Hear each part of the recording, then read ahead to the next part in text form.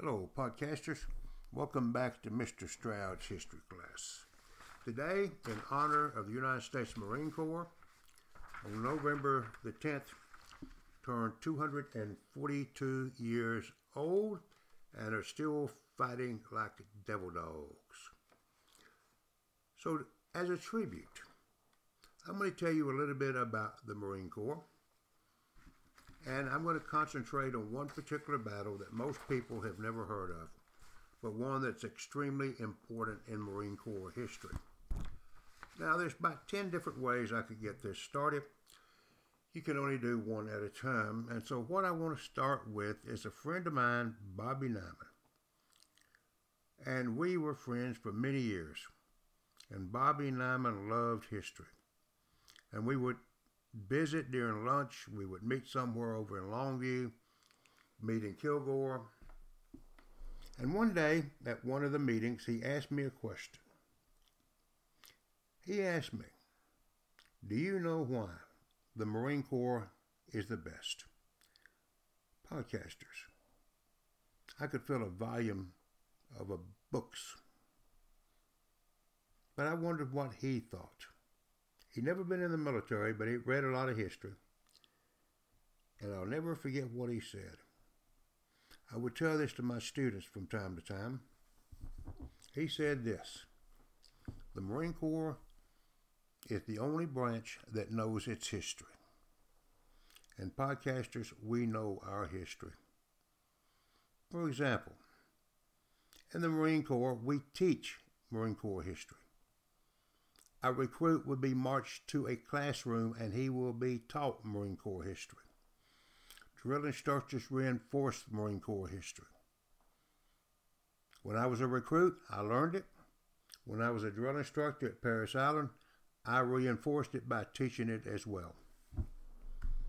Now, to demonstrate what I'm talking about, Marine Corps history, I would do this sometimes for students in front of them, pretending that someone is asking me questions, such as, when was the Marine Corps created? November 10th, 1775. By who? The Second Continental Congress. How many Marines? 2 battalions. Now, I have to mention something here, podcasters. There was the Continental Army, Continental Navy, Continental Marines. Where did the Corps come from? I've tried to find that. And if any of you attending class knows the answer to that, please email me at jarhead, yes, jarhead, initials DVS at gmail.com. But it had to come from somewhere. And so my thinking is this. In the Civil War, the Union Army was so large, it was made up of corps, C-O-R-P-S, First Corps, Second Corps, Third Corps, Fourth Corps, and so on. So I'm assuming that the 2 battalions of Continental Marines made up a corps. So they were a corps of Marines. Where was the first recruiting office? Well, there's no place like a bar, Tun Tavern, Philadelphia. Who was the first recruiter? Captain Samuel Nicholas. Commission? Why was he recruiting in a bar? Come on, podcasters. Come on. A couple of brew, and that Marine Corps sounds a whole lot better to you. Now, we had little jokes. And in the Corps, there is such a thing as the Old Corps. The Old Corps. Now, I'm a member of the Old Corps. Joke was, back when they created the Marine Corps in 1775, what did the first Marine say to the second Marine? And what he said was this: "If you think it's tough now, you should have been in the Old Corps." When I was a drill instructor, I took one of my platoons down to clothing, where they get measured, get ready to get their uniforms. And next to me was a private. He wasn't in boot camp. He graduated. He graduated about 6 months before. And he was telling me, "Boot camp has sure gotten easy. I cannot believe what you drill instructors are letting these guys get away with. So I asked him, I said, when did you go through boot camp? Oh, he said 6 months ago. It's really changed in 6 months. Podcasters had not changed a bit. There is a feeling, I don't know about the other services, that things have eased up. They're not the same. They are destroying the core that we were in. Things have changed. The only constant is change. Well, I had a friend, World War II Marine, and he come over and talked to me about the Corps. He didn't talk about war stories. When he mentioned about the islands he'd fought on in World War II, Peleliu and Saipan, he would tell funny things. Funny? What is funny about fighting with Peleliu and Saipan? Well, one of them he told me was that he had a brother that was also a Marine. And when the war was over, they were visiting. And his brother said that they were on one of these islands and they were pinned down by Japanese fire. And there was a Marine some distance ahead of him looking at his brother, Lloyd's brother, and yelling, and he couldn't understand what he was yelling because of all the noise. So he crawled up to him, and when he got close enough, that Marine was yelling, Bermuda grass. When's the last time you seen Bermuda grass? One day I asked Lloyd, I said, Lloyd,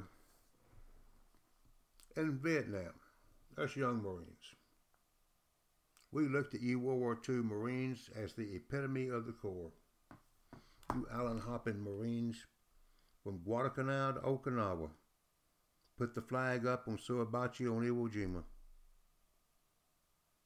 And he smiled. I said, who did you think were the best? The epitome of the Marine Corps to you? And podcasters, he did not hesitate.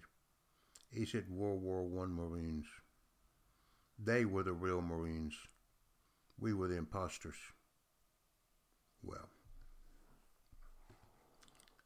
a few years ago, I was watching the news, and in Afghanistan, the Marines were getting ready for a big push. Going to be a big battle. And there was a young African-American Marine, and he put his 782 gear on, he put his helmet on and picked up his rifle. And he looked at the camera and he said something. He said, this is our Bellawood. And he repeated, this is our Bellawood. That's all he said. Right or wrong, good or bad, I could not help but think how many people watching this newscast and heard what that young Marine said even had a clue what he was talking about. Well, I'm going to give you a clue about what he was talking about. Because to celebrate the birthday of the Marine Corps, rather than going through everything that they've done, I'm going to tell you what that young Marine meant and the importance of a battle that most of you podcasters have never heard of. Bellawood. Now, a little background. Wilson held the United States out of the war until 1917. The war started in 1914. It's going to be fought on two fronts in France. The Eastern Front against the Russians if you're German. The Western Front against the Americans, the French, and the English when we get there. They send the doughboys over as the American Expeditionary Force, the AEF. When they got to France, Pershing, the commander of the AEF, said, Lafayette, we are here. That was the battle cry. Lafayette, you probably know, was the French nobleman that served with Washington in the American Revolution. You helped us, now we're here to help you. Now, when they got there, the commander of the Allied forces wanted Pershing to send the American soldiers into the English and French units as replacements. And Pershing said, no. We came together, we're fighting together, with one exception. And that one exception were the black soldiers, the black doughboys. Two things. First off, doughboy. A doughboy was a soldier in World War I, not II, not Korea. What do they mean, doughboy?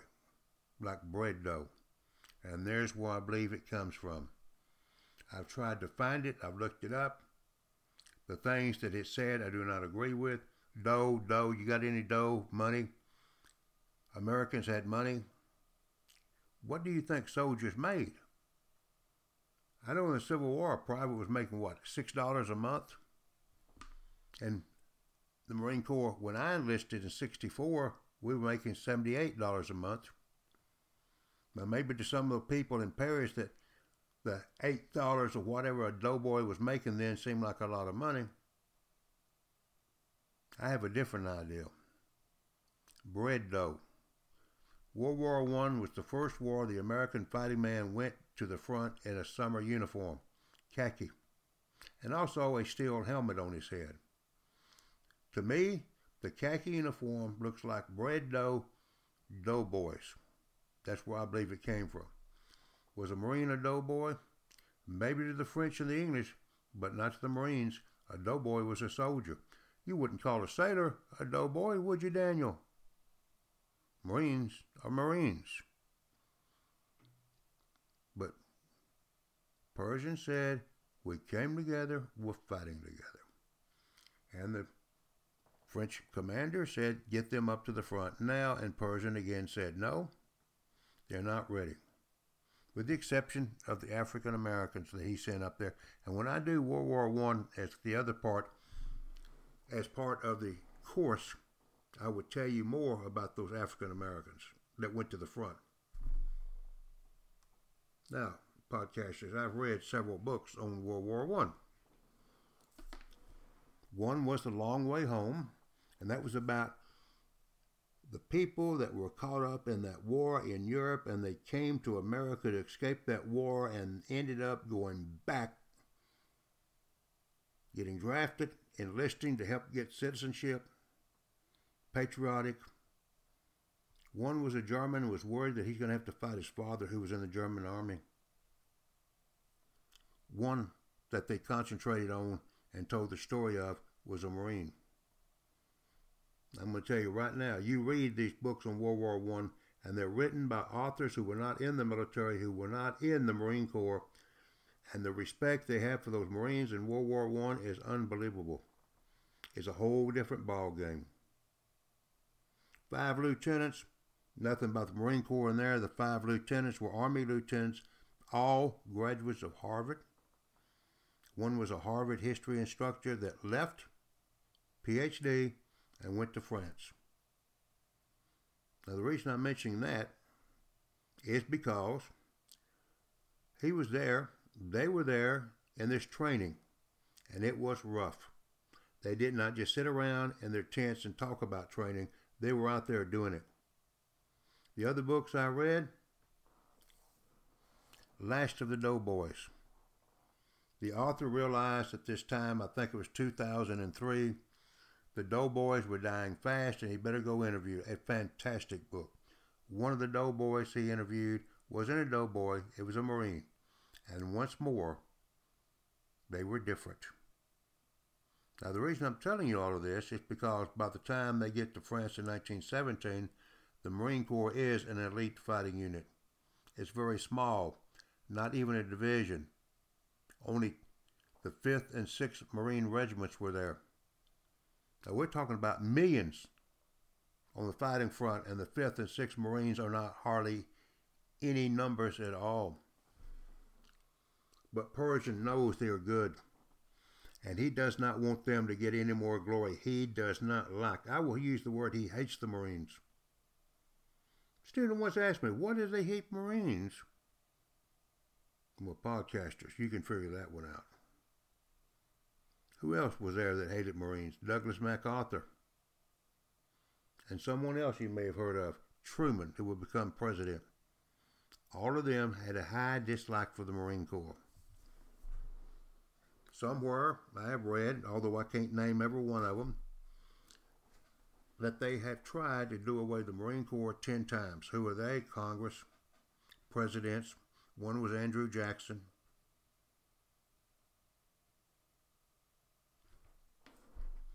I was eating lunch one day, and another friend of mine came over and he called me Professor. Professor.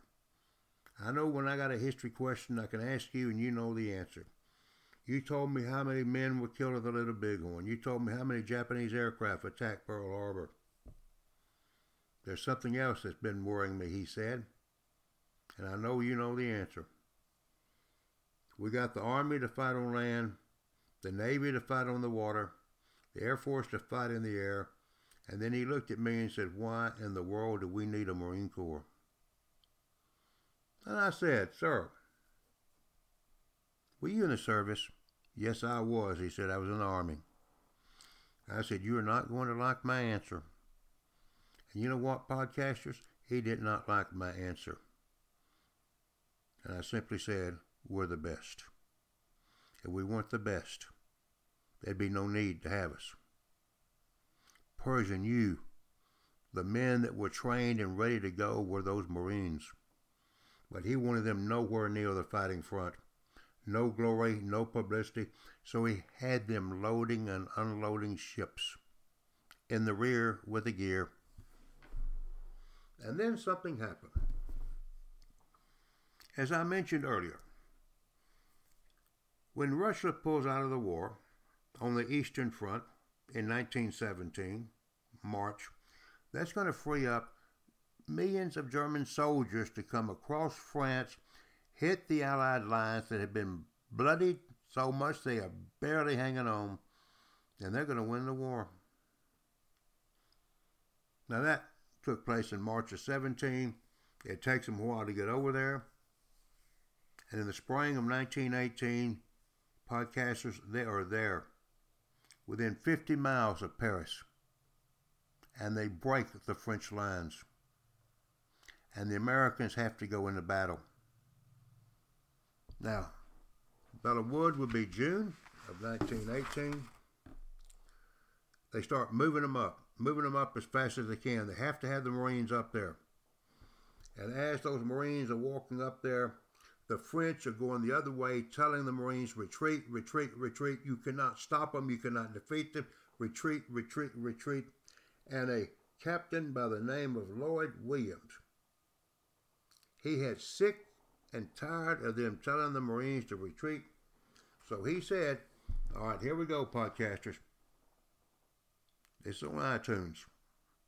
I am not going to use the word that he actually used. It's not a bad word. You hear it all the time. It rhymes with spell. It starts with H. So you just remember that.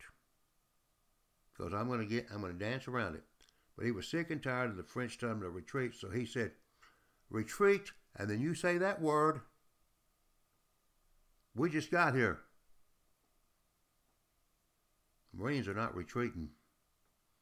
They move up and they look across a wheat field. 100 yards away are woods. These are Belleau woods. Belleau woods. B-E-L-L-E-A-U. Belleau woods. There are thousands of German soldiers in those woods. Marines use their bayonet to scrape out a little bit of earth trying to make a fighting hole. And it's not long until those thousands of Germans start coming out of those woods and into that wheat field that's about waist high. The Marines are using Springfield, 1903, 5-round clips.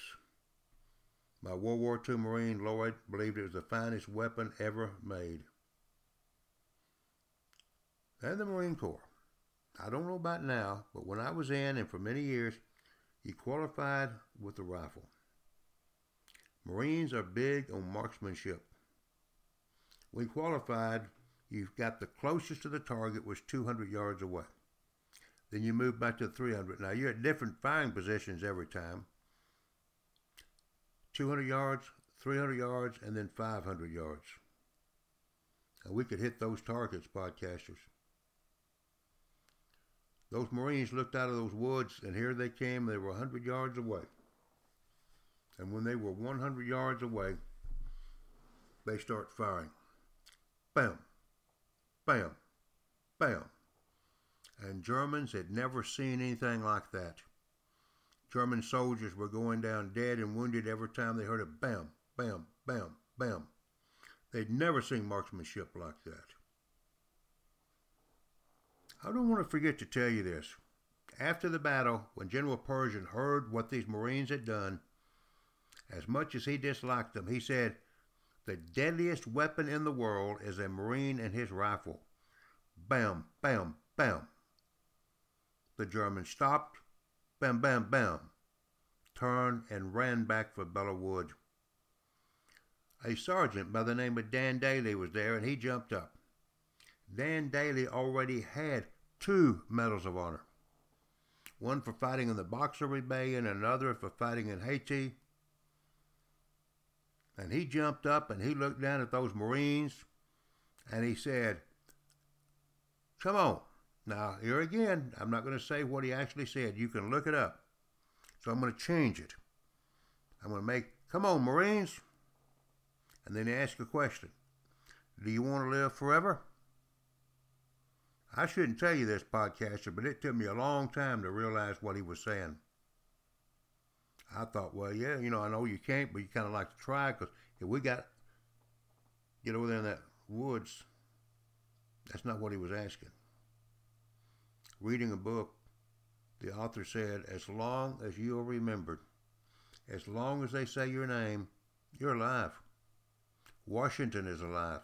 Jefferson is alive. So what he was saying was, you want to live forever? You want to be famous? You want people to talk about you forever and a day? Come on, Marines. You want to live forever? And those Marines got up with those bayonets on, and they took off through that wheat field into the woods. It's going to be hand-to-hand fighting. There's going to be poison gas. If you look on the Facebook, you will see a drawing of the Marines fighting the Germans in Belleau Wood, and you can see some of the fighting, the poison gas mask. The Germans retreat, and the Marines drive them out of Belleau Wood. Now, how long did that take? 4 minutes? 3 minutes? I'm going to tell you how long that battle was. The Marines actually went into action on the 4th of June, 1918. The woods were secure on the 26th of June. At that time, it was the bloodiest battle the Marines had ever been in. How bloody was it, Mr. Stroud? All right, I'm going to fess up. There were some soldiers there. I cannot determine how many casualties were soldiers and how many were Marines. They're just lumped together as the Battle of Belleau Wood. But I'm not sorry about that, because, podcasters, this is a Marine Corps battle. This is a Marine Corps battle. And so I'm going to give you the total casualties. 1,811 killed in action. 7,966 wounded in action. The most important thing about Belleau Wood is this. The German enlisted men had never seen an enemy like they had just fought. They did not know who they were, so they called them devil dogs. They were devil dogs. And that is the most famous nickname of the Marine Corps, along, of course, with Leatherneck. German officers didn't use devil dogs. They just said they were shock troops, highly trained shock troops. The French were so impressed they renamed the woods the Wood of the Marine Brigade.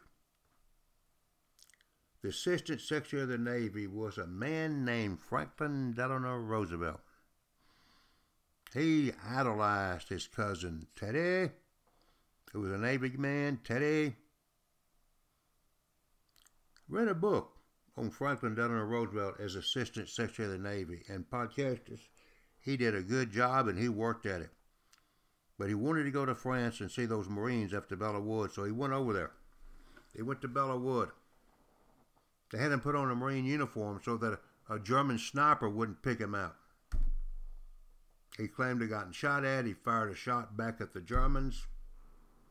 But I'm going to tell you something, podcasters. He was so impressed with what those Marines did at Belleau Wood, he authorized the enlisted men to do something that Marines today don't think twice about. When I was in the Corps now, you put your green blouse on, and you got a Marine Corps emblem on each collar. In World War I, only officers had the Marine Corps emblem on each collar, the eagle, globe, and anchor. Franklin Delano Roosevelt authorized enlisted men to wear the eagle, globe, and anchor on their collar. Well, you get one in France. They sent some Marines into town. They found a manufacturer that was manufacturing Army emblems, which was simply the U.S. stamped onto look like a button to put on the collar, and they got them to stamp the eagle, globe, and anchor on them. These are very rare, and I have one of them. Put the eagle, globe, and anchor on your collar, enlisted Marines. Roosevelt gets back to Washington. He goes in to see President Wilson. He says, "Get another Assistant Secretary of the Navy. I'm enlisting in the Marine Corps." And Wilson looked up from his desk and said, "Too late. War's over. Armistice signed November 11th, 1918. Is that a good place to end? Yes, it is, but I'm not ending there. We're going to fast forward to World War II. Japanese attacked Pearl Harbor on December 7th, 1941. The Japanese attacked the Philippines, 1942. Douglas MacArthur commands the American forces of the Philippines. They're getting defeated. President Roosevelt orders him to get out of there. He gets on a PT boat in the middle of the night along with his family, and they take off. He makes it to New Zealand. The men he left behind, I'm going to say that again, he left behind. Orders are orders, but he left them behind. And MacArthur got the Medal of Honor for that. And then, while in New Zealand, he authorized military citations for every unit that fought in the Philippines except the Marines. I'm going to say that again, Park, except the Marines. Who were the Marines there? 4th Marines. In the Corps, we don't say regiment, we say Marines, 4th Marine Regiment. Read the Pacific. Those 4th Marines fought like devil dogs. And that's what one of the officers that heard MacArthur say that said, "Why not the Marines, sir? They fought like, all right, here we go, devil dogs."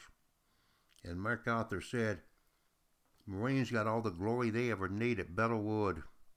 Citations for everyone, except the Marines." Let's fast forward to 1950. Truman is president. FDR has passed away in April of 45. The commandant is called in, I assume, to the White House. I'm not positive. I know Truman did not like Marines. And he's told they're going to do away with the Marine Corps. Going to be abolished. They may keep some around because they like those dress blues. They can guard some embassies. There's a fighting force, no more. The commandant gets in a car. I told my students Marines don't cry. But I don't know what those wet things falling from his eyes were. He started the car and the radio was on. He heard breaking news. 100,000 North Koreans crossed the 38th parallel and attacked the Republic of Korea or the South Korea. And that Marine looked up and he said, "Thank you, Lord." That saved the Marine Corps. Here we go again. After the dropping of the bombs in 45, many people believed there would never be another war like World War II. No infantry, nobody goes out in the mud. You just push a button. It's going to be all there is. The Army, when they had their soldiers out in the mud and the rain, they got letters from the mothers and said, "You get my little boy out of that cold. You get him out of that rain." so they learned how to fight in a classroom. Well, the Marine Corps was small. I will guarantee you the Marines were out in that mud. They were out in that rain. We used to call it practicing to be miserable. So when Korea came in June of 1950, the only ones that were trained were those Marines. You read about the Korean War and the Army retreating. Now, some of the soldiers fought bravely, but generally it was a stampede as fast as you could run to get away from the North Koreans, and they ended up way down south along a city by the name of Busan. And here come the Marines. They saved them. They got the nickname the Fire Brigade. Wherever the North Koreans were going to break through, they'd send the Marines over. They would stop them. Then MacArthur takes them, although he doesn't like them, puts them on landing craft, just land at a place called Incheon. Now, Incheon doesn't have a beach. You have ladders in your landing craft. You got to go up on this wall. And the night before the landing at Incheon, the officers were sitting around a table, and the commanding officer of the Army said, "No way we can land. We're not doing it." The naval commander said, "You can't do it. There's no way. There's no beach there." And the Marine officer stood up and said, "Gentlemen, we land at 0600. And they did. Now, I'm going to just tell you this. Those books, The Coldest Winter, The Longest Summer, and This Kind of War, written by T.R. Fehrenbach. T.R. Fehrenbach was in the Army in Korea, not in the Marine Corps. The authors of the other two were not in the service. Don't take my word for it, podcasters. Read them, and you will see the Marines. Oh my goodness. They were the fighters. They were different from the others. So, Marine Corps birthday, 242 years old, and still fighting like devil dogs. The next class, we will get back to the regular march. I will see you next time. Happy birthday, U.S. Marine Corps. And all of you that listened, I appreciate it very much. Class dismissed.